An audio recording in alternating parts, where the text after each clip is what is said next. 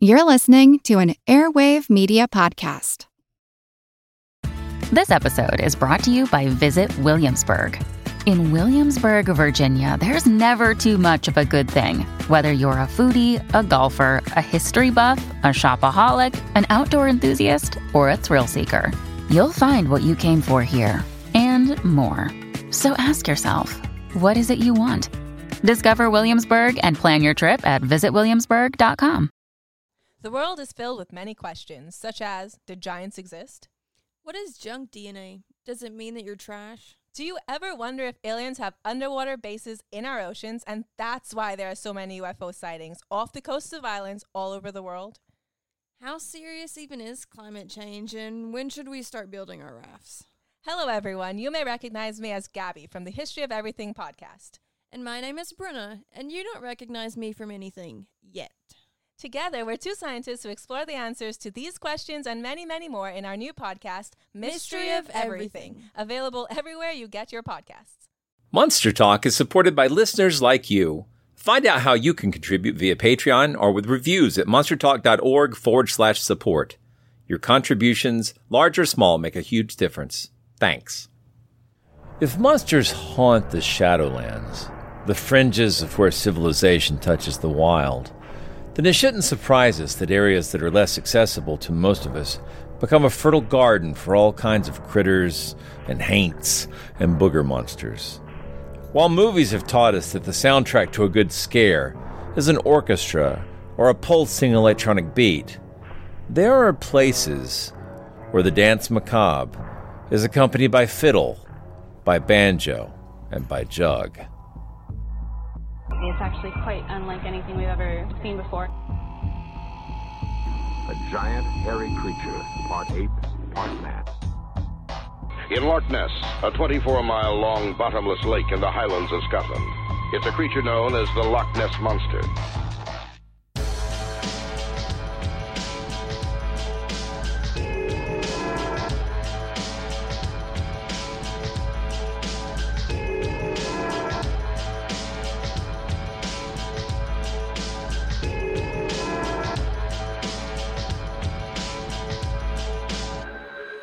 Monster Talk. Welcome to Monster Talk, the science show about monsters. I'm Blake Smith. When I was in high school, I was told by one of my instructors that there are no true mountains in Georgia. And I've been happily repeating this bit of trivia for 30 years. But in preparing for this episode, I decided to check and see what actually constitutes a mountain. And that's when I found out that the official delineation between a mountain and a hill has been abandoned for years. I'll put a link to the USGS article about this in the show notes. But as is often the case, I'm delighted to find out I was wrong. And hopefully, if you've been sharing this bit of misinformation, you can now correct yourself as well. Why does that matter?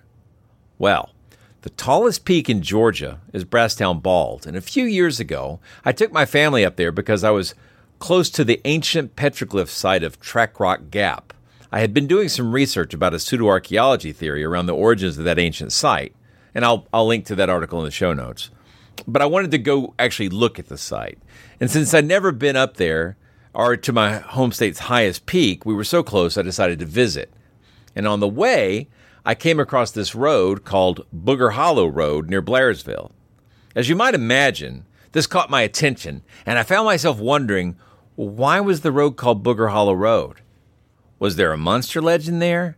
I had heard stories about a Boogerman or the Boogeyman from my grandmother, and I guess the Boogeyman is the classic monster whose important job is to scare children into obedience, lest they be gotten for their sins.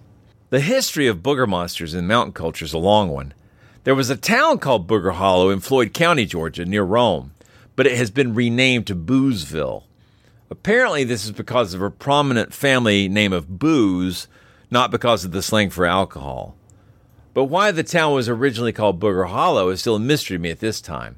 Other towns throughout the southern United States also speak of boogers. There was a town called Booger Hollow, Arkansas, that had a sort of hillbilly, folksy roadside attraction set up with a sign that said, Booger Hollow boasted a population of 7 if you include the coon dog. It also had an amusing 2-story outhouse, which is exactly the sort of visual gag that my father would be delighted at. There's a lot of folk etymology on the internet that says the word boo shares origins with the word booger, but I don't know if that's actually true. As fascinated as I am by word origins, running them to their source is often really tough. But that town of Boozville, it hints at, whether intentionally or not, the ties between the culture of the mountains and the history of moonshine and revenuers. I grew up in a family that had a mixture of strict religious fervor and a history of moonshine distilling and outlaw behavior. I remember seeing a lot of older gentlemen passing around a mason jar now and again, and I'm pretty sure they weren't drinking pickle juice. Some stories suggest that the legends of boogermen might be tied to scaring away revenuers and people intent on snatching liquor from stills. Spirits to protect the spirits, you might say. But whether these legends are based on protective hoaxes or genuine belief in supernatural hauntings, the mountains around here are full of monsters, and that's why we're going to be talking about that in this episode. Monster Talk. All right. Welcome to Monster Talk to Asher Elbine and Tiffany Terrell. We're here today to talk about folklore of Appalachia, but we're also here to talk about your new project, the Kickstarter, that was remarkably funded in one day. This is Anna O'Brien, The Ghost Days Anthology. So let's let you guys do some introduction. So my name is Tiffany Terrell. I am a concept artist. I worked for about 9 years, mostly in video games. I've since gone full freelance. I've done children's books. Yeah, do you name it, I'll draw it. I've always been like a big creature monster fan. For a long time, I was going to be a marine biologist. And so I've always kind of had like a aquatic creature penchant to a lot of my work. But yeah, Asher hit me up about earlier this year. We've known each other online for a bit. And he was like, come work with me on this spooky Appalachian folklore thing. And yeah, it was right time, right place, right project. So awesome. Asher? I'm a journalist. I mostly work on sort of like natural history and ecology stuff, but I also have carved out a little bit of a sideline writing about folklore for anybody who will let me do it, which is not really as many people as you'd imagine. I mostly got interested in sort of Appalachian folklore because of it was something that I started working on as a writer in high school and just kept putting aside and coming back to and putting aside and coming back to. And my real interest in folklore and writing sort of developed together. So now that I mostly am writing nonfiction, it's really nice to kind of sit down and do much more imaginative stuff because they don't let you make stuff up when you're a journalist. They shout at you. So you got to have an outlet somewhere. Well, so much for the fake news story. Do you you're in Austin? Are you doing okay? I mean, I've got friends who work down there, and they're boiling their water still. Are you doing all right after? Yeah, that's a fun thing. There is basically the river that runs through Austin. Town Lake is currently this just soupy brown morass. But it's really neat because a bunch of the hill country creeks run into it, and they're crystal clear. So you get these really weird zones where it'll be just like pure clear green water, and then it meets the main river, and there's just like a little bit of swirl, but it's like a really clear line. It's boil water and Aquafina. Well, I hope you do okay. I love Austin. What an amazing town. I'm going to say a little shout out to my favorite coffee shop, which is Houndstooth Coffee. Oh my God, I love that. I know that place. Unfortunately, it's almost $5 a cup. Sounds about right. I'm in San Francisco Bay Area, so that's like an adorable number to me. So. Yeah, it's a little rich for my blood, but man, they make a good cup of coffee. So, yeah. Salute. Well, anyway, we're here tonight to talk about Appalachian folklore, but also about your project. Maybe we should start with talking about your Kickstarter. Even though it's been funded, there's still some room for... maybe let me back up just a little bit. What is Kickstarter? Because there's going to be some of our listeners who don't even know that much.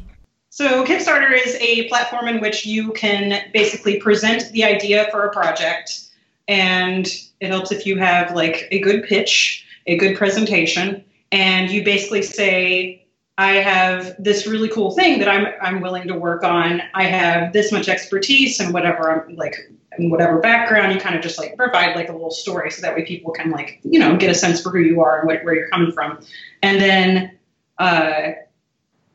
for the sake of transparency, just basically you say, I need this much money to like make my dreams come true, to fund my movie, to fund my app, there's a lot of tabletop games, like Dungeons and Dragons type stuff. If there's nerds out there listening, but there's a couple of us. Yeah. I think I have a feeling there's a nerd community that listens to the podcast.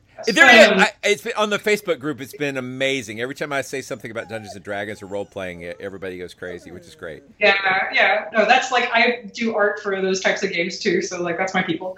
But but yeah, so like there's a huge gaming community there, video games, tabletop games, making movies, like a lot of times like famously, what was it Joss Whedon?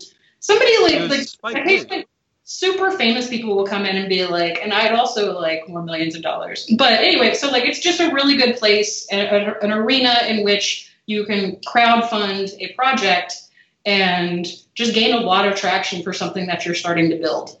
And we did it in like a day, and it was fantastic. Blew our minds. Yeah, I imagine so. Well, the cool thing about it is a lot of people as creators, they may make something that may be wonderful, but then, there's all these gatekeepers along the way. You have to get an agent and find a publisher in traditional modes, but all the technology exists for self-publishing. But even if you self-publish, you can't know for sure if you'll cover the cost of all your work. So this is a very cool approach. And I mean, we've seen several of these that we've had on the show. And I've contributed to some Kickstarter things in the day. Most of the time, I end up doing something like where you can just do a contributing, hey, good luck, guys, right? The little $1, I appreciate what you're doing because my finances aren't that great. But I'm really delighted that you guys got funded because this looks like a really fun project. So, by the way, the artwork looks amazing. The writing looks amazing.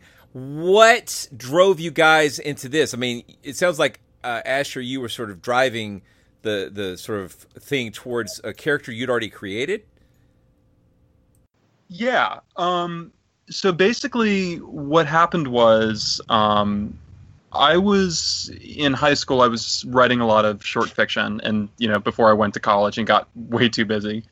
And I just had this idea for a character who would be a kind of like a wandering character who could run into all these interesting folkloric and mythic things that I was really interested in reading about.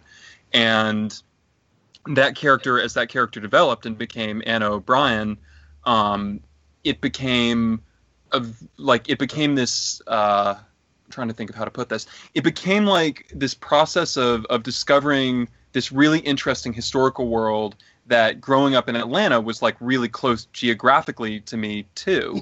And so my interests in sort of like the landscape of Appalachia and the folklore of Appalachia all kind of like got boiled into this character. And the more interested I became in the character, the more interested I became in the world and vice versa. And so ultimately I wrote a couple of stories, and when I could like carve out a little bit of time of witch who could, go to like a different holler every week and sort of have a different adventure.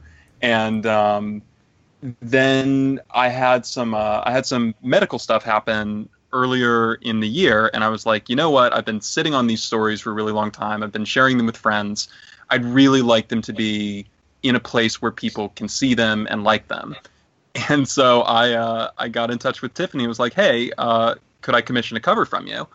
And she was like, oh, this is really cool. And so we just started talking about maybe doing a book together, and it kind of like snowballed from there. That's fantastic. How are you? I mean, I want to get to the monsters, but how are you doing the publishing part? Like who were you working with for actually getting out the books? So what we were initially planning on doing was doing Ingram print on demand, which is cheaper because obviously you're only printing the books that you need.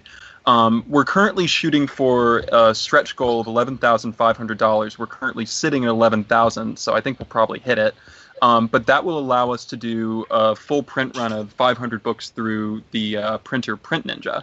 And we are completely self-publishing this. Like when it's done, we'll be able to, put it up on Amazon. We'll be able to try and get it into bookstores, put it in libraries. But it's going out just under us. Like, we don't have an actual publisher that we're working with. That's very cool. What about, are you doing anything for, like, who's doing your editing? Are you doing it yourself, or? So I had done some initial editing on it, and then we've got a really fantastic film critic named Gretchen Felker Martin, who came on to be an editor. The manuscript is it's completely written, it's completely edited. All of the initial art is done. We have a stretch goal for more art. If we hit that, that'll be great. But basically what we're just trying to do now is, like, get the money in order to make this thing something that you can hold in your hands. Yeah, no, that's very cool. Yeah, rocking it. It basically already exists. It's just now, like, the stretch goals serve to, like, make it, like, even more shiny and more beautiful. Yeah, you guys were kind enough to share early looks for me and Karen. By the way, Karen couldn't be here this week, but thank you very much for letting us have a look. It looks beautiful, and I'd really love to see a hardback of it myself. So that's. I hope you reach your stretch goals. I grew up in the North Georgia mountains, and even so, I was surprised at how little of the folklore I ran across, just in sort of natural oral history or oral tradition. Most of the stuff I learned from reading fiction or reading books about folklore, and things like the Foxfire books, and as one of the inspirations you talked about was Manly Wade Wellman and his Silver John stories. So that's an interesting sort of character and some fiction people may or may not be familiar with. But can you talk about how you got your source material? Like, where did you go to find out about this folklore? Sure. So one of the main sources that I used, and I really literally just started, like, years ago, just started collecting books of Appalachian folkways and folklore. And, some of them are really quite useful. Stuff like Strange Tales of the Dark and Bloody Ground is a really good primer. And then the deeper I got, I started getting into books like Witches, Ghosts, and Signs by Patrick Gaynor, which is a really fantastic compilation of mostly West Virginia ghost and witch lore. And then the most, and really the most useful book was The Silver Bullet and Other American Witch Stories, which is compiled by Hubert Davis, which is this really fantastic treasury of various, like, American witch narratives and motifs and folklore. And one of the things that I found in the course of researching this, and also reading stuff like James Mooney, Myths and Legends of the Cherokee, is there's all this material, but there's so few good books that are just general overviews of, like, Appalachian specific folklore. It's all regional compilations. It's all, here's folklore of the Smoky Mountains, here's folklore of Tennessee, here's folklore of North Carolina or West Virginia. So in order to really get that sense of, like, what the regional motifs are, you have to get all these books and, like, read them and just compare notes and sort of try and put together a broader understanding of the sort of, like, folkloric systems that you're working with. I find it interesting that I grew up calling it the Appalachians, and up until, like, a fairly recent episode of Monster Talk, I just always thought that's what it was. But I apparently a lot of people say Appalachian, and I hear you saying that. Did you notice that, or did you run into that before? The difference in the pronunciation or the pronunciation? Yeah, and I don't actually know where that comes from. So I grew up when I was younger saying Appalachian, and then when I spent time sort of, like, driving around in North Carolina for sort of unrelated reasons, but I'll take any opportunity to get up into Western North Carolina, I heard people say Appalachian, and somebody actually corrected me. So you say Appalachian, but actually it's like throw in Appalachia. I was like, oh, all right. Wow, you live here, I don't. So that's really funny. Okay. Yeah, because I mean, the range itself stretches a long way. So I grew up in it, but my sister took me to task because she said when I say that, it sounds like I'm saying we grew up as hillbillies, and that's not really the same thing. So hardly. My grandmother, I would say she did. I mean, my family was, all into moonshining and all kinds of other things. But But yeah, so we were not hillbillies. Well, honestly, it's interesting that you bring that up, though, because there's actually one other book that I wanted to mention, which is really sort of foundational to this project, which is called Ramp Hollow by Stephen Stull. And it has nothing to do with folklore, but it's all about the sort of logging and mining of Appalachia and how, the sort of American conception of the mountaineers went from being, they're these wonderful pioneers who are taming the wilderness to, they're these backwards hillbillies who couldn't find their way out of a paper bag. And really, they're not really using those forests anyway, so we can probably just cut them down and sell the timber and just leave them to be poor. And it was this really interesting thing because when we talk about Appalachia, there's all these really negative, nasty stereotypes about it that still really persist. And in a way, like hillbillies themselves are kind of like monsterized in sort of popular culture and stuff like Deliverance. Oh yeah. I was just actually looking back at that, with the death of Burt Reynolds, looking back at Deliverance and. There's still a lot of resentment up in North Georgia around the way that the people there were sort of presented in the movie. I mean, it was just a movie, right? I hardly ever squeal like a pig. Is that my point? I guess. Sure. Personally, myself. No, I actually just watched that movie recently for the first time. That's a trip. Doesn't it make you want to go rafting? Not so as you notice, no. I'm just I was just more alarmed at what John Voight looks like now. Oh yeah. Where he came from, I was like, wow. But no, one of the books that very similarly doesn't have anything to do with folklore. It kind of touches into it a little bit. Is Night Comes to the Cumberlands by Harry Caudle.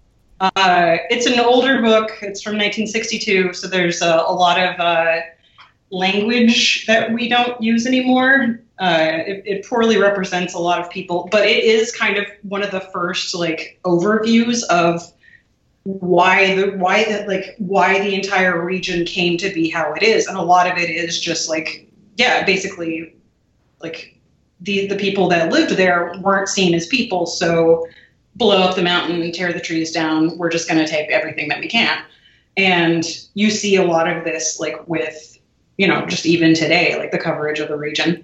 But I found a lot of difficulty in trying to find specific bits of folklore that were kind of because people talk to each other. There was a solid culture that formed very early on across the Appalachian Mountains, but it's always covered in this kind of very piecemeal sort of way whenever it's, condensed into any sort of folkloric tome, or it's either specifically about the Cherokee myths of the region, or it's specifically about the hoodoo tradition of the former slaves that lived in the region, or something like that. Or it's even the book I mentioned only covers the Cumberlands, and that it doesn't account for the Smoky Mountains. It doesn't account for the Blue Mountains. So it's very piecemeal in terms of what information you're able to access. So yeah, it's really interesting just trying to dig in and find anything that's cohesive. We read a lot, man. There was a lot of research that went into this.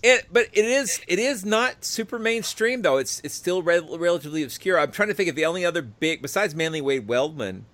The only other thing that comes to mind is Earl Hamner Jr. And he did some work on the Twilight Zone that kind of touched on this stuff a little bit before he went on to do the Waltons. That's a turn. Wow. Yeah, it is. But I mean, he did some really interesting episodes on the Twilight Zone that touch on. There was one where the kids go into the pool. Might have been called the Witching Pool. And then there's one where a guy. They don't call it a.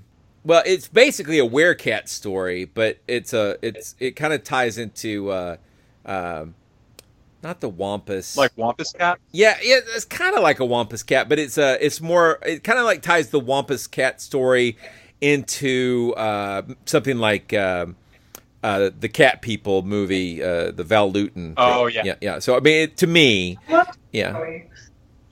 So anyway, but let's talk monsters a little bit. So, what kind of monsters come up in your book here? What can people expect when they read this? Oh man, so many. There's a bunch. We've got the book sort of kicks off with, and there's a lot of appearances by figures from the Cherokee oral tradition, like the Ewa, which is this sort of like big, spindly, malevolent spirit of madness. There's raven mockers that show up, which are these sort of like Cherokee.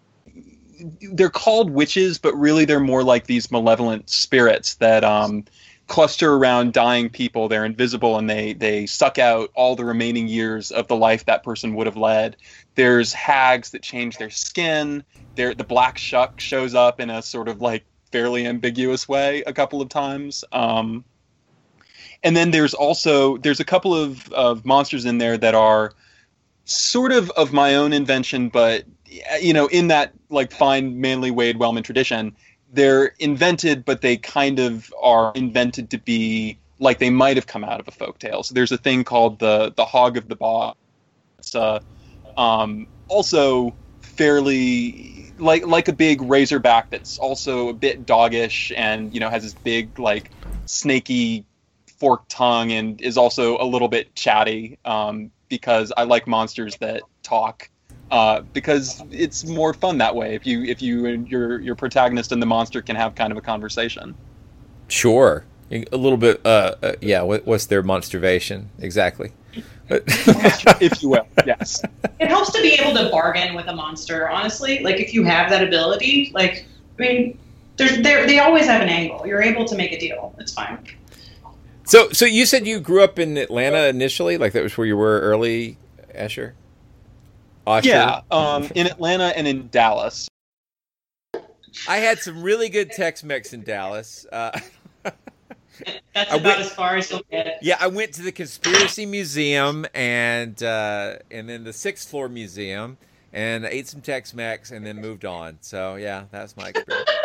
So that's the experience. You did the full tour, basically. Yeah. I saw the grassy knoll. I moved on. So yeah. That's all you need. There you go. So. There's a good aquarium. But guess what? There's a Dallas, Georgia, which doesn't have either of those things, nor does it have good Tex-Mex. We win. So yeah, I'll probably trim this section down a bit. You're good. I expected like 45% of this to be just like shooting the shit, so it's fine. Yeah, no, we're good. Yeah, now, how did y'all find out about Monster Talk? Out of curiosity. Oh, I've been listening for years. I don't actually know. I reckon I know how I came across it. Well, cool. I'm glad. Congratulations to me, I guess is what I was trying to say. Long-time listener, first-time caller. Yeah, I've always wanted to call into a radio show and say, long-time caller, first-time listener. I've never had the opportunity. But, man, I want to. Oh, that'd be... Oh, now annoyed that I didn't think of that. Yeah. No, seriously, you guys have gotten me through so many long crunch deadlines, like being awake at like 3 a.m, drawing things for Star Wars or some ridiculous monster, and then Monster Talk. Like it's fantastic to be on the show. Well, I'm a huge nerd. That's awesome. Yeah, no, we were both very excited about this. Well, I'm glad to have you. I really, the Manly Wade Wellman stories, they're not. I don't think they're super widely known, but it's actually, there's this crazy thing where like it's one of the first scary stories I ever read was a Manly Wade Wellman story. My grandmother... Was it the Silver John story? It was the one with the behind her in it. I can't think of the name of the story. Actually, it was lying on my floor. The Desric on Yendro. Desric on Yendro. Yep, that's the one. Yeah. And so what happened... A Desric, in case people don't know, is a little mountain cabin. Oh, see, here's the thing. This is embarrassing, but my great grandmother, who lived to be almost 105. Wow. Her daughter lived to be 100, and her son, is my grandfather, is 102 and still seems to be doing fine. So, she gave me this book, and it was, I believe it was one of the Alfred Hitchcock collections, which had that story in it, and I really liked it, so much so that I must have been about 7, that I took all the pages out and stuck them onto my favorite tree. So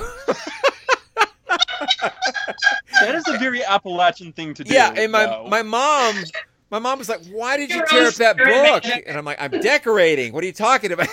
Look at it. It's beautiful. Yeah, but now I can't. I've got aspirations to repurchase that book, which is not very expensive. But that would be, to the best of my knowledge, the first monster book that I ever personally owned. Wow. And so I want to get it and put it back in my collection. Like, I still have my first H.P. Lovecraft book, which I had lost, but my brother-in-law bought me a copy. So, thanks, Andy. Anyway.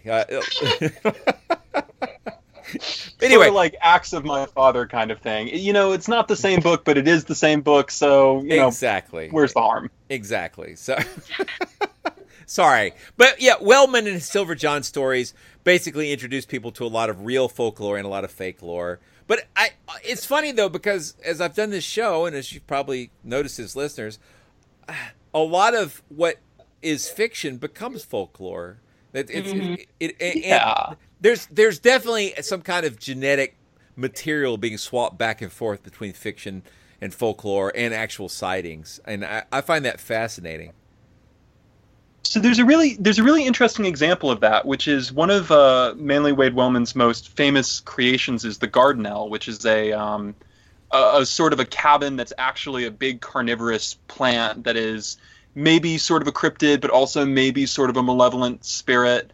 And that creation shows up in a couple of his short stories, and then something that you see people like reporting that they run into, but you do see people talking about it and just assuming that he got it from folklore as opposed to him just making it up out of whole cloth. So like I don't remember what book I read this in, but I definitely remember reading a book that just had a Gardenelle in it. It didn't call it a Gardenelle, but it was very clearly a Manly Wade Wellman Gardenelle. And you go back and look at when the book was written, and it was written fairly recently, and I guess whoever wrote it either didn't do their homework or just figured it's a good story and they're just doing their part to get it injected into the folklore tradition. Yeah. So that is interesting. Well, you know what? At some point, I'm going to finish doing my research on memes, and then I want to get Susan Blackmore on, and Susan.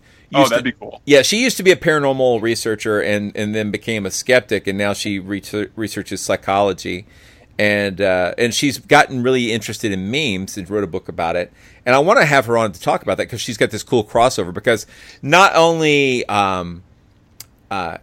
did she study, the paranormal, which I'm interested in, but she also studied memetics. Because if you study the paranormal long enough, you start thinking about how do these ideas get transferred. It's the same thing at a certain point.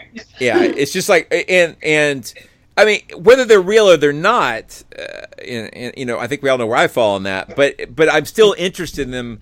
I'm interested in them. I find them fun and fascinating, entertaining and scary. But they also seem to speak deeply to what it means to be human, and part of that is how we share ideas. And I can't get away from that. So, but let's talk about some specific monsters a little bit. You mentioned Wampus cats. Do they? Yeah. Do they show up in your stories?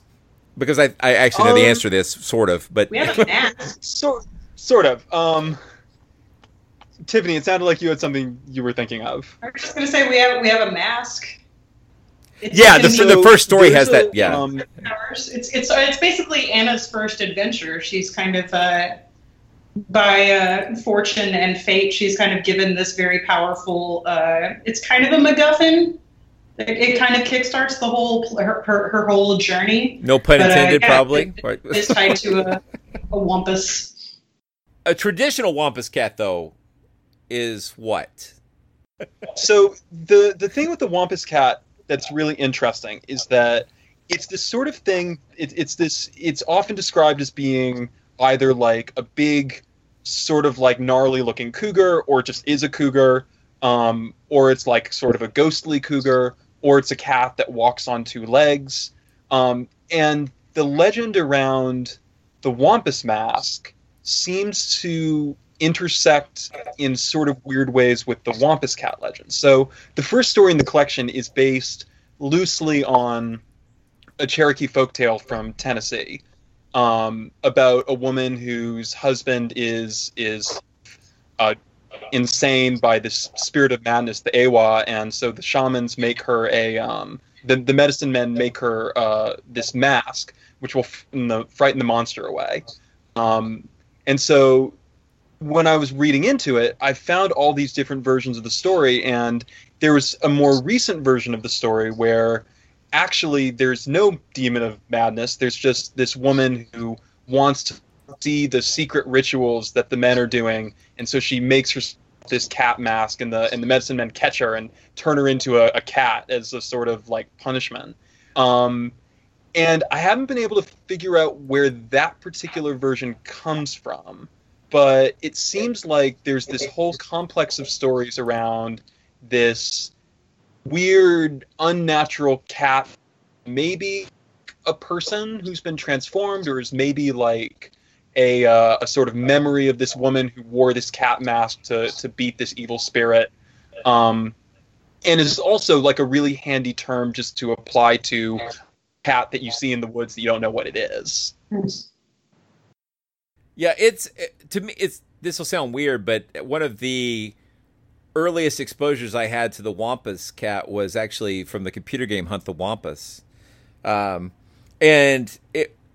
later on, there was a really cool game called Mule, which was spelled like M.U.L.E, which is yes. Yeah, which is multiple use labor implement. That was a Danny Bunting game from Ozark Entertainment. So I'm the fact that they were Ozark, I don't know if they brought in Hunt the Wampus. Appalachia. yeah, I don't know if they brought in the Wampus from the Hunt the Wampus game or from local folklore, but it really had nothing to do with the main part of the game. The main part of the game was a really fun, sort of cooperative yet competitive trade game on another planet. But at the same time, you could earn extra money if you went out into the mountains and hunted the Wampus on the planet you were colonizing. So that's a little bit of nerd trivia there. But fantastic. Yeah, but it's neat because the Wampus falls into all kinds of categories. It falls into traditional folklore, and then it falls into cryptids because people see them as sort of phantom cats, and that falls into the alien big cat, mysterious cat species sort of stuff that we talk about a lot. Hello, I'm Paul Giamatti. And I'm Stephen Asma. Each week on Chinwag, we dig into the weird topics you wonder about, that you care about. The stuff none of us are totally sure of, like the Bermuda Triangle, Mothman, consciousness, philosophy, UFOs, ghosts, or, say, Bigfoot. So who's to say that there's not alien species that are Sasquatch? Like I'd seen a ghost, and I would hear something walking and breathing. Maybe every path is right. I will accept as a premise that every path is right. That is a face on Mars. Eyes, nose. It kind of looked like Wilson the volleyball. Some people enjoy the waves or whatever crashing, and I enjoy listening to a quantum physics audiobook. I do think there are many things in the world that we just don't understand and probably won't understand. That's our whole show. So join us every Wednesday on all major podcast platforms and find us on Instagram, TikTok, and Twitter at ChinwagPod and Wagon. Everybody shush! William Shatner has something to say. Cat and Jethro, box of oddities. What do you do when the woman you love dies? Well, of course, you dig her up and you live with her. Aww. The show examines weird things. There are plenty of old photographs from this time period of children out in the streets playing in and among the dead horse carcasses. Oh, I miss those days. Things used to be so much simpler. Cat and Jethro. Then there's the urine wheel, which sounds like a really bad game show. They've done weird things. Cat and Jethro, box of oddities. That is really mysterious. Join Cat and Jethro Gilligan Toth for the strange, the bizarre, the unexpected, as they lift the lid and cautiously peer inside the Box of Oddities. The Webby Award-winning Box of Oddities podcast from Airwave Media. So the Cherokee had Wampus stories before American was colonized by Europeans? Well, that's a little difficult to parse. Yeah. This is something where I have to be straight up. Like, obviously, I'm coming into this as an outsider, and my understanding is entirely based on what I've read. and I referenced this book earlier, and I want to sort of plug it again now that I'm in front of my bookshelf and looking at it. James Mooney was this ethnographer who did this really incredible long-term study of the sort of like history and say formulas and mythology of a bunch of Indian groups, but the only book of his that actually made it out of this huge opus that he was planning on writing before he died, the Sacred Formulas of the Cherokee, and that thing is a gold mine. First-person interviews and sort of like materials that he got when he was talking to mostly the Eastern Band, but a little bit of Western Band as well, and sort of like cosmological stuff and traditional sort of, you know, what folklorists call wonder stories, and also there's a lot of really good monsters in there, as you might imagine, like the Uktana, which is you know, the big horned serpents. But with stuff like Compass Cat, there are folktales that are Cherokee that seem to be folded into the legend now, but whether or not they were originally, for me personally speaking, has done a lot of research, I had trouble piecing together where even the name comes from originally. It sounds like an Indian name, but I just don't know. Yeah. Well, what other monsters appear in the text that you would like to talk about? Tiffany, you want to talk about Ravenmockers? I was about to say, can we talk about Ravenmockers? Yeah. So the Ravenmocker, you don't really, especially, I especially appreciated Osher's version of them. They don't really have a face. It's kind of just like a ceramic mask sort of thing. Okay. And this group of just like endemic witches who are kind of plaguing the land basically are like worshiping the Ravenmocker as a kind of an upstart god, essentially, and doing dark deeds to kind of like usher forth its arrival, sort of thing. There's kind of a Lovecraftian bent to the story that I really like. Yeah. Like, dark rites, secret knowledge, bleh. So the Ravenmocker itself is a Cherokee legend. I'm unsure if it's something that appeared pre-colonization or post-colonization, or like where the divide is, basically. But it's essentially just a dark spirit that is related to death rites. So, like I think Asher mentioned before, like essentially it kind of hovers over you, it appears, and it sucks the all the remaining years that you have left to live out of you and takes that for itself. So if you are going to die in 80 years, it lives 80 years more. So it's kind of like, it gets very heavy and very existential very quickly. And the only person who can defeat it is like a particular type of well-trained shaman, essentially. And so if I recall correctly, you can't see it. Like, it doesn't really take physical form. So there's kind of a ephemeral, ghostly element to it that I really like as well. So if it wants to be seen, it can take certain forms and things like that. But by and large, the only person who can actively see it and be like, there's a Ravenmocker, is a super trained, like well-versed shaman in these particular rites. In trying to depict them in physical artwork, it's kind of interesting because like how do you depict the undepictable? But the old Lovecraftian problem. Yeah. Yeah.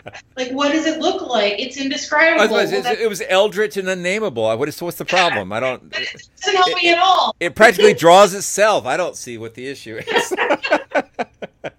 And I was saying, like, that's the problem with like anytime you tack the L word, Lovecraft, onto anything, it's just like, well, what does it look like? It's indescribable. It's completely up to whoever's drawn it before or whoever's created that imagery before. But I tend to, I don't know, like in my personal work, since I love creatures, I love like paleontological reconstruction, I try to like ground it a little bit in reality, but then just like tweak it a little bit to where it's a little bit like, that doesn't make sense, or those joints don't work, or why is its hair flying around, or something like that. Give it to like an otherworldly flavor, something like that. So with the Ravenmocker, I tried to not give it edges. Like I did a version of the Ravenmocker where its upper half basically doesn't have edges, but the lower half has these long spindly legs and these awful little like feet that are kind of grabbing onto the surface that it's sitting on.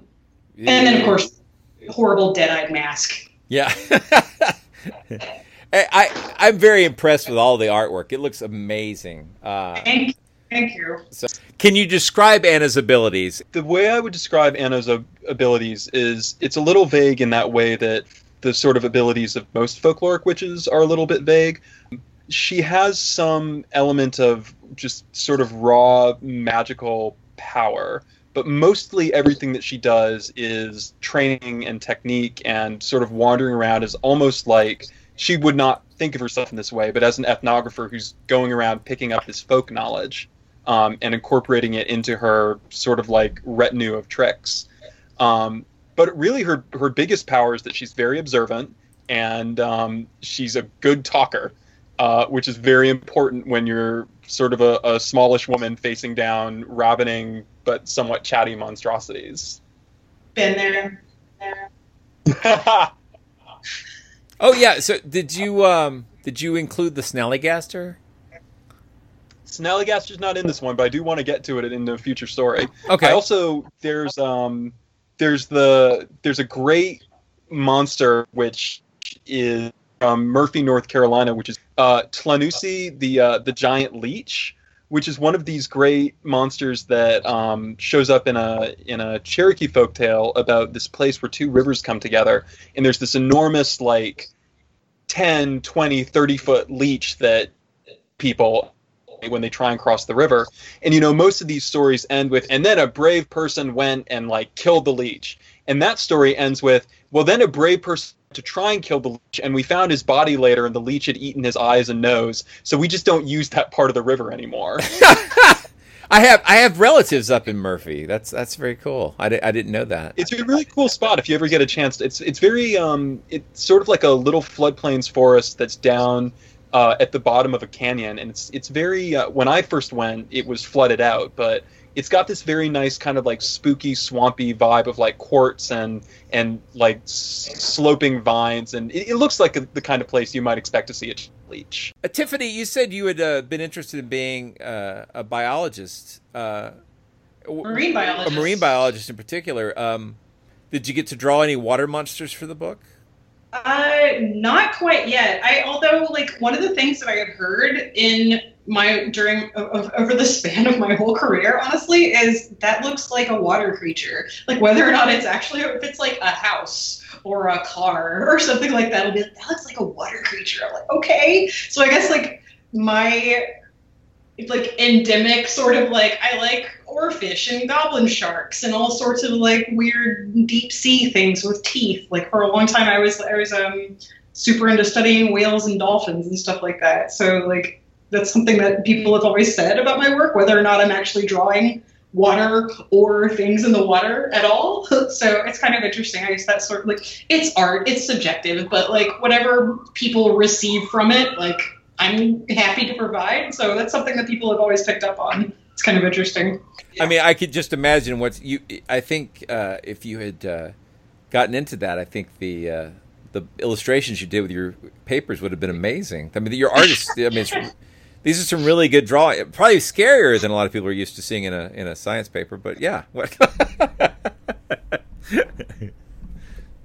I've seen a lot of folklore art that is kind of, it's kind of cutesy, or it's sort of like mannered in this very like, I am presenting a painting of a folktale, and Tiffany's feels really like she took a sketchbook to a witch's Sabbath and just drew what she saw. So it just has this wonderful like sketched from life energy to it.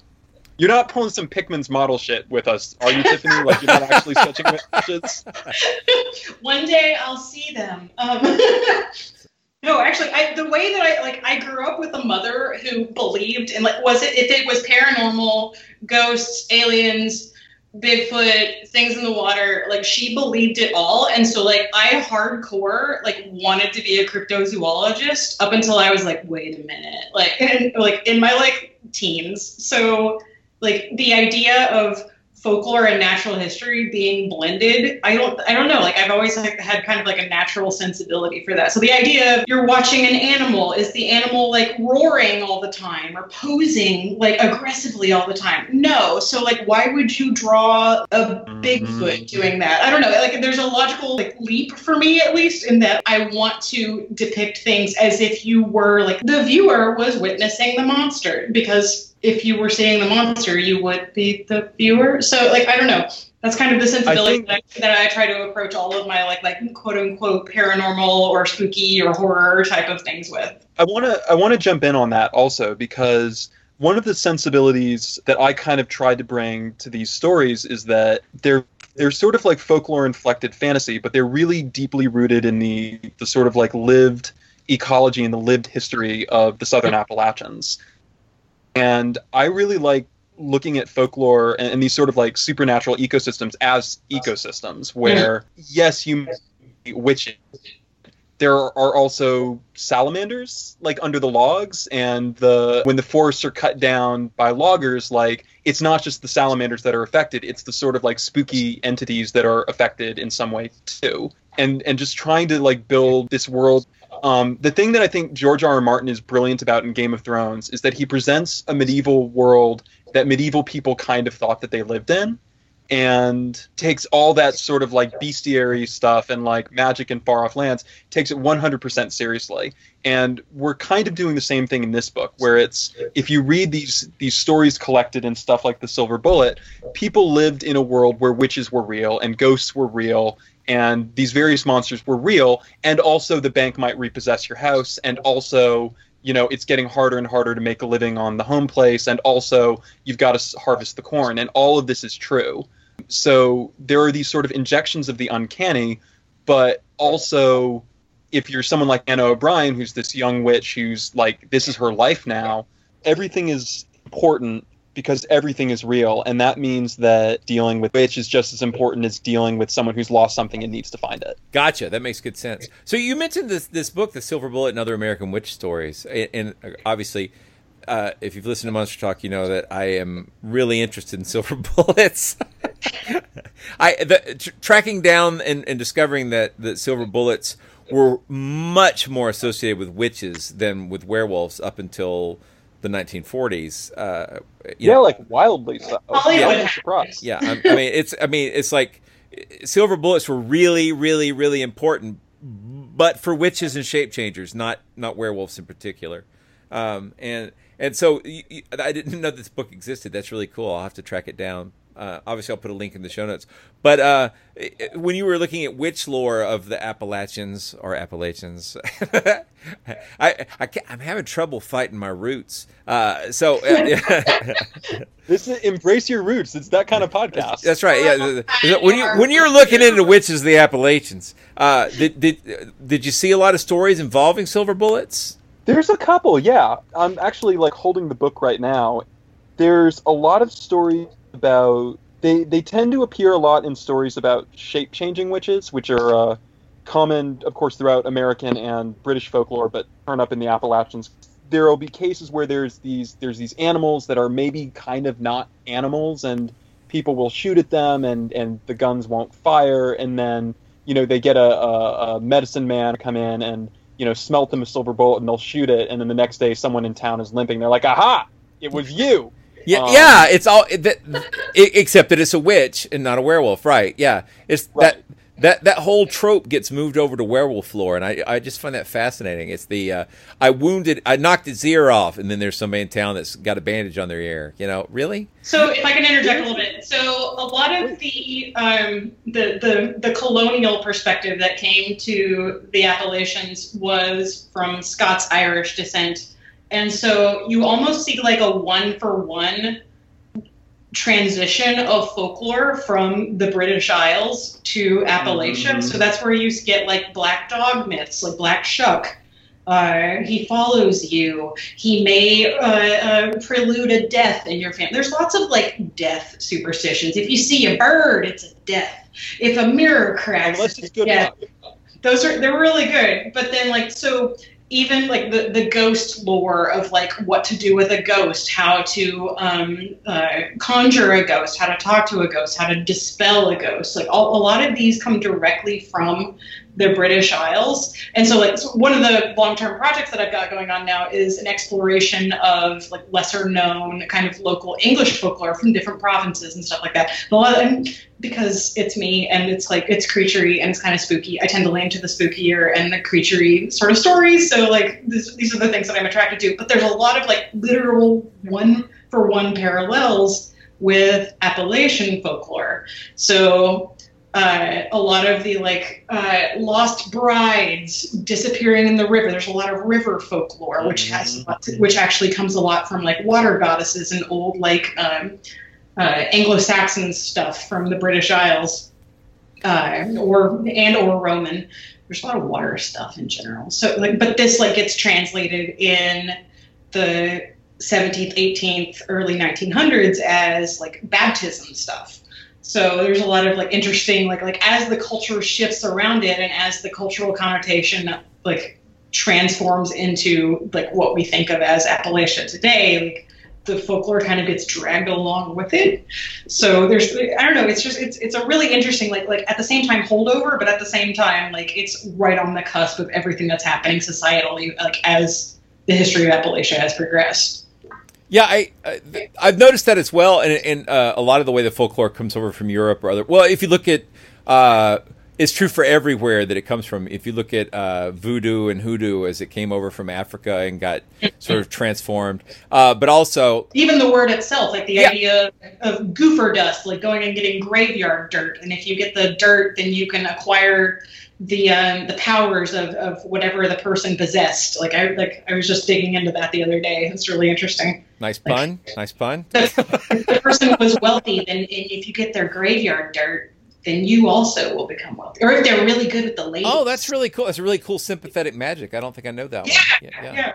And then there's what I was going to say is the things like from France, you had the loup-garou, which was more of in Europe was kind of a classical werewolf, but when it came to America and got down into it became more of like a boogeyman who lives out in the swamp, like a sort of it'll get you if you're bad kind of creature, which is quite a bit different. But have I don't remember if I've talked about it on the show before, but you had that great.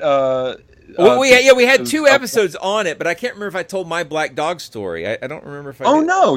Wait, you seen one? What? Yeah. I did, and but I don't. So if I've told this story before, my apologies.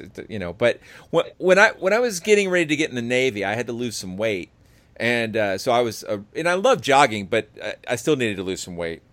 Just my build is very thick, and so I could run like 12 miles, but I always was on the borderline for fitness according to the body measurements. I hated that. Oh my God. Anyway. BMI is also a piece of folklore. Yeah. Yeah. But so you heard it here first, folks. It's true. Yeah. I was in fantastic shape as far as like what I could do, but apparently, anyway, doesn't matter. But I ran all the time, but I typically would work all day and then run at night. I was a night runner and I loved it. But as I would run around my little hometown of Cartersville, there was an area where I would pick up a dog, and the dog belonged to a lady named Miss. I probably don't should say her name, but her name was Miss Jolly. I think she's passed on now, but she had this weird looking. Her husband, I think, ran a junkyard, but the dog had one eye missing, and it had this huge underbite, but it was a big, thick black lab. And so at night when I would go running, that dog would come, it would like see me, it would hop off the porch and it would run with me for a couple of blocks and then it would give up and then go back home. It didn't chase me. It just ran alongside with me, right? So I go off to the Navy, I go to boot camp, I go spend some time in the Middle East, and I come back to my hometown and my parents tell me that this dog has passed away. And I was sad to hear it because I'd gotten kind of used to it. But as I continued to run, one night I was running and suddenly that dog appeared. And it was clearly the same dog. It had one eye and a huge underbite. It's not something you could miss. And, normally it ran alongside me, but that night I left it behind. So, bye. So the next day, I went and asked Miss Jolly about her dog. I said, Miss Jolly, my parents told me your dog had passed away, but last night, I swear I saw it. And she gave me a funny look. She said, well, they told me that I had to keep it chained up, and I didn't want to. So I told everybody it died, and I just let it out at night. Oh, my God.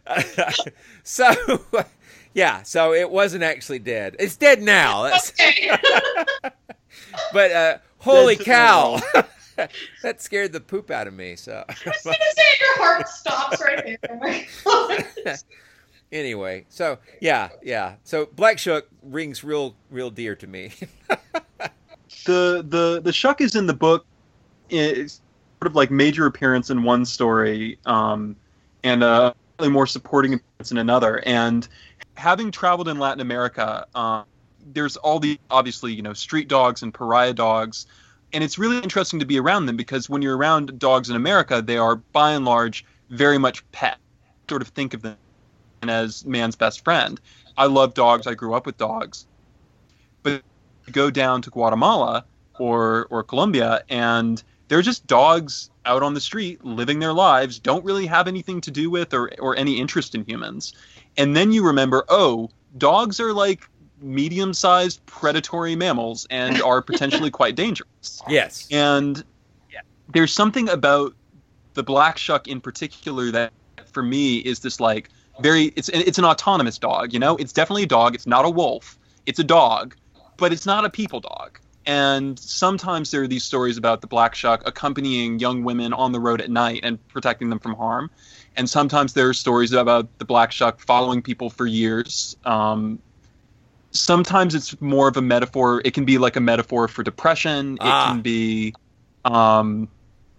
can be a really grim omen. It can be in some stories obviously the Beast of Bungay. It's a directly murderous entity. So there was a case in the 1600s. It was either 1500s or 1600s. And this is also this is one of the pieces that I did for my English folklore project, where a church suddenly burst into flames and lots of people were electrocuted to death. And there is a strange association between lightning and a black dog. There were multiple witness reports of a black dog bursting in through the church doors. And supposedly still, if you go there today, I haven't been there, but there are burn marks on the church door where supposedly the dog scratched at the door to get in. Yeah, we've done. We've done 2 episodes on black dogs, and one was with folklorist David Waldron. So if you want to hear an hour on that, you can go back to our show notes and find that episode too. Yeah, it reminds me of the Jersey Devil, where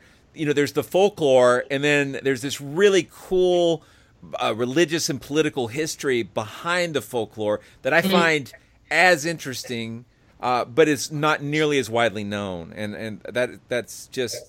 It's one of those things when you there's the scary monster part, and then there's the what does this mean? And you, as you say, metaphor figures right into that, and sometimes that is literally the monstrification of other religious groups or other political groups or other social groups.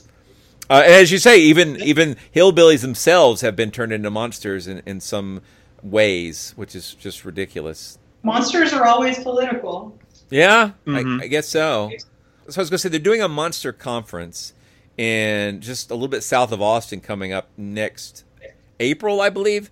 Joseph Laycock. I know Joe. So Joe is trying to put together a conference called Gods and Monsters, and I actually owe them a paper I need to put together. But the one of the things that he said in his invitation to submit articles was a quote that said, monsters are meaning machines, right?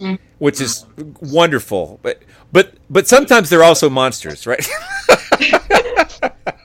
and that's sort of a balance that we try and strike in this book, which is that the monsters they're fun as monsters, stuff like the hags and the Ravenmocker and the Hog of the Bogs and the Awa. They exist perfectly well as monsters, but when I was writing these stories, I was kind of trying to find things to say with the monsters.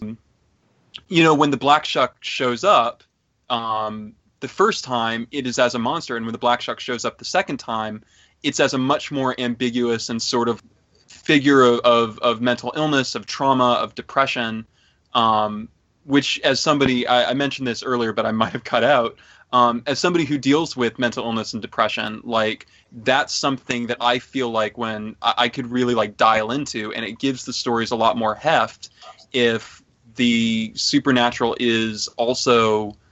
The supernatural is many ways, is many times a poetic way of looking at history, and history that won't stay buried. You know, a ghost is just the past that won't lie down. A monster is an element of the unknown, or a thing that scares us, that, you know, gets all this baggage sort of piled onto it.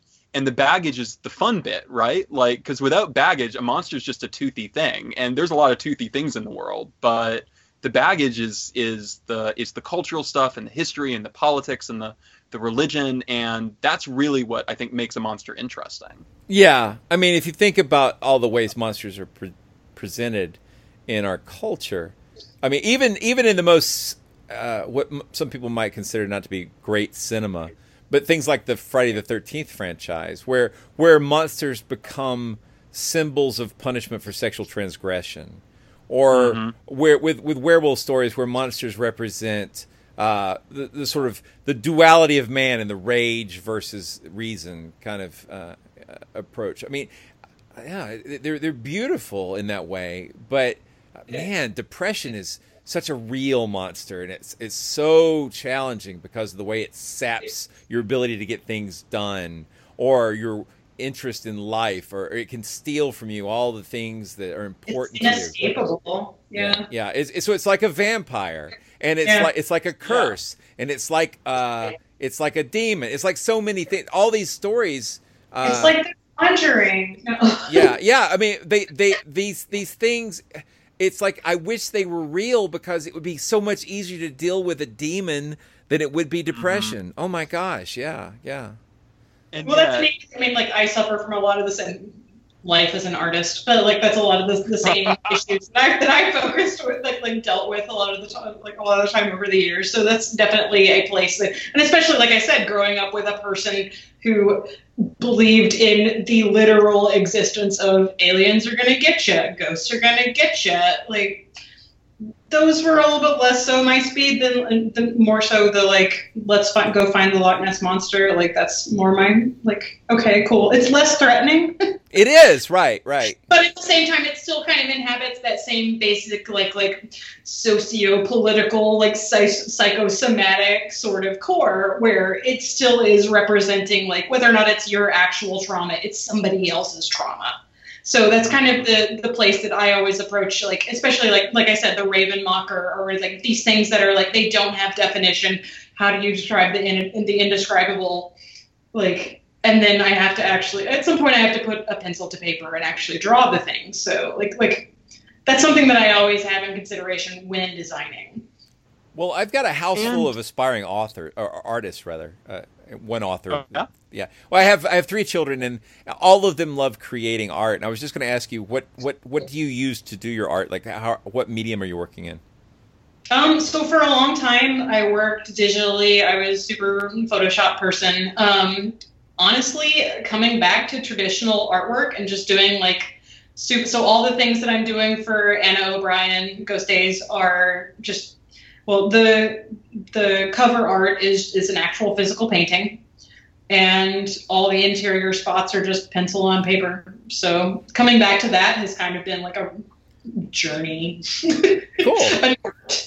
I've been trying to get my daughter to use an art pad with her Mac, and she's just not that interested. She likes to pick up paper and ink, and she'll paint with anything or draw with anything in the real world, but doesn't seem that interested in digital. And I think, unfortunately, people are going to expect her to know the digital side, so I'll keep hammering at her. Because know both, right? Why not know both? You know what? So, like, I learned how to use Photoshop on the job. Nobody taught me. I went to a super Luddite art school. So, you know, like, that comes when it comes. If she wants to go into that direction, then, like, that's fine. But, like... No, she'll do it exactly like I say, or... No, I know what...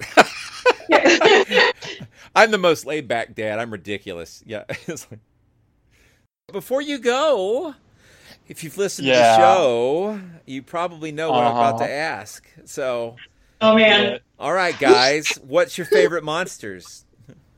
Usher, you go first. Black Shuck. Okay. That's just so you.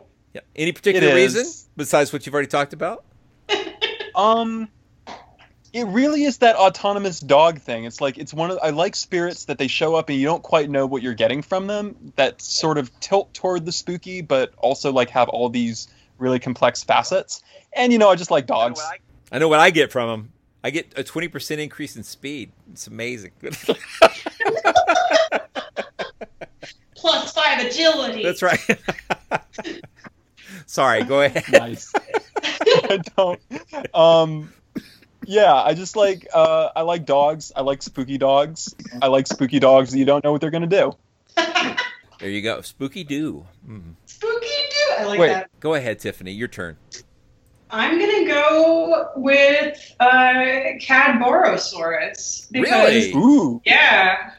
I've always been fascinated by the Plesiosaurid type, like sea serpent family of sea monsters, but that was one of the first ones. You remember in the 90s, there was all the like paranormal shows and everything, and that was one of the first ones that I saw that was like, we found a body. There is a physical specimen, but some idiot threw it away. And I was like, I remember being like 11 years old, just being like, you morons, how dare you? And like I'm 11 and I'm going to tell you what's what. This is for science, listen. And so like, I remember being that child and being like, we have to go back and we have to get another Cadborosaurus body. And so like, that was like one of my first intersections of folklore and like interest in science. So it's like both of those were branching paths for me at the same time. So yeah. And I bet you use an art caddy all the time now. Honestly, Nice. like whenever I go back to the CryptoZoo type stuff, that's one of the first like prompts that I start with is like, let's go back to Cadborosaurus. So yeah, sharks and busted whales out here. Just, There's like, how many sea stories are there about, well, we found a body, we pulled it was really weird looking, but it stank. It stank. We had to throw it back in the water. It was too stinky, better throw it in the trash. So I was in the Navy. It's got to be pretty skank before a sailor would just throw it overboard. The ocean itself smells bad enough. It does. It's true.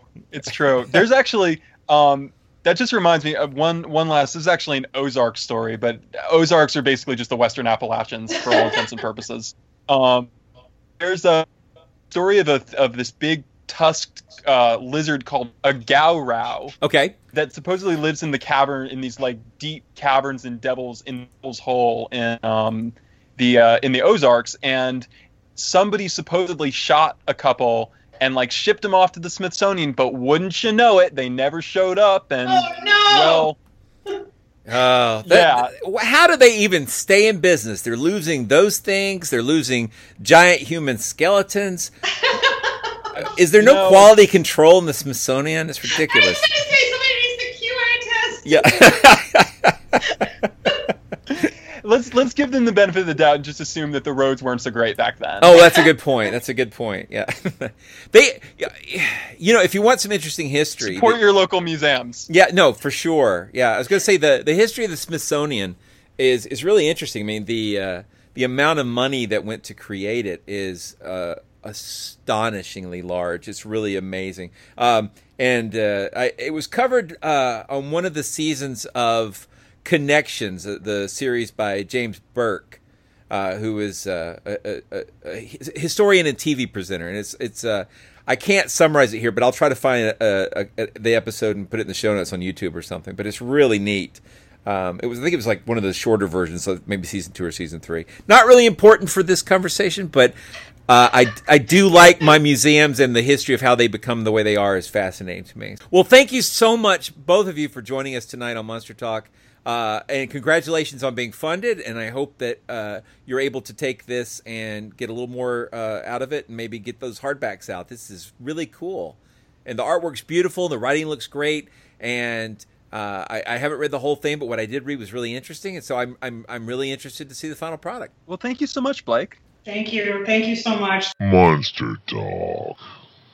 You've been listening to Monster Talk, the science show about monsters. I'm Blake Smith, and you just heard an interview with Asher Elbine and Tiffany Terrell, the creators of a new illustrated book project about Appalachian folklore called Anna O'Brien Ghost Days. A link to the Kickstarter is in the show notes at monstertalk.org. I hope you'll check it out, and if it's to your liking, that you'll support it. But act fast, because it took me longer to get this episode out than I wanted, and there's not much time left on the Kickstarter. A link to it and a bunch of other stuff that we talked about in this episode are at the show notes at monstertalk.org. Monster Talk's an official podcast of Skeptic Magazine, and the views and opinions expressed on this show are those of myself and my guests, and don't necessarily reflect the opinions of Skeptic Magazine or the Skeptic Society. We hope you've enjoyed this episode of Monster Talk. Each episode, we strive to bring you the very best in monster-related content with a focus on bringing scientific skepticism into the conversation. If you enjoy Monster Talk, we now have a variety of ways to support the show, all with convenient links at monstertalk.org/support. That's monstertalk.org/support. We have links there to our Patreon page as well as a donation button. Another great way to support the show is to buy books from our Amazon Monster Talk wish list, which directly helps us with our research. We love used books very much, so don't feel compelled to buy new ones, and we love Kindle so we can share our digital libraries with each other. And finally, without spending any money at all, you can support us by leaving a positive review at iTunes or wherever you get your podcasts. Positive reviews help keep us visible in iTunes, which is a great way to help us find new listeners. And please share our show on your favorite social media platforms. Monster Talk theme music is by Pete Stealing Monkeys. And as always, thanks for listening.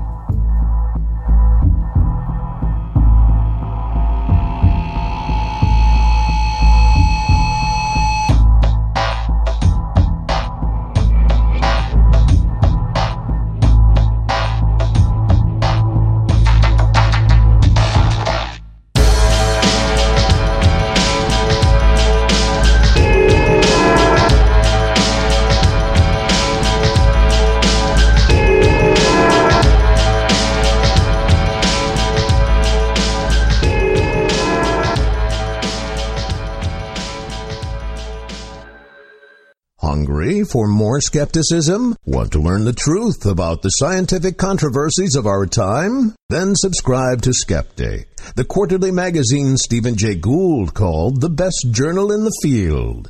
To subscribe, visit skeptic.com today. There was a dude I knew in art school who only made girls' panties, and that was his art. Like, that was fine. Like, fine. I'm sorry, what? Just live your life. He made panties? No, I didn't make panties. No, what did you say he made? There was some art school kid who was like, we were in a narrative drawing class, and he kept making panties. Are you talking about the undergarment? Yes. Yeah. Okay, all right, just making sure. All right. You're already straight sidetrack, but like, I have more stories from art school. So yeah, no doubt. I'm so glad I did not go to art school. I got to play a Call of Cthulhu game with a bunch of artists from SCAD, which was. I wish I'd done SCAD. That was they've opened a big school in Atlanta. It looks really, really cool. Speaking of artists, I need to take a huge ennui.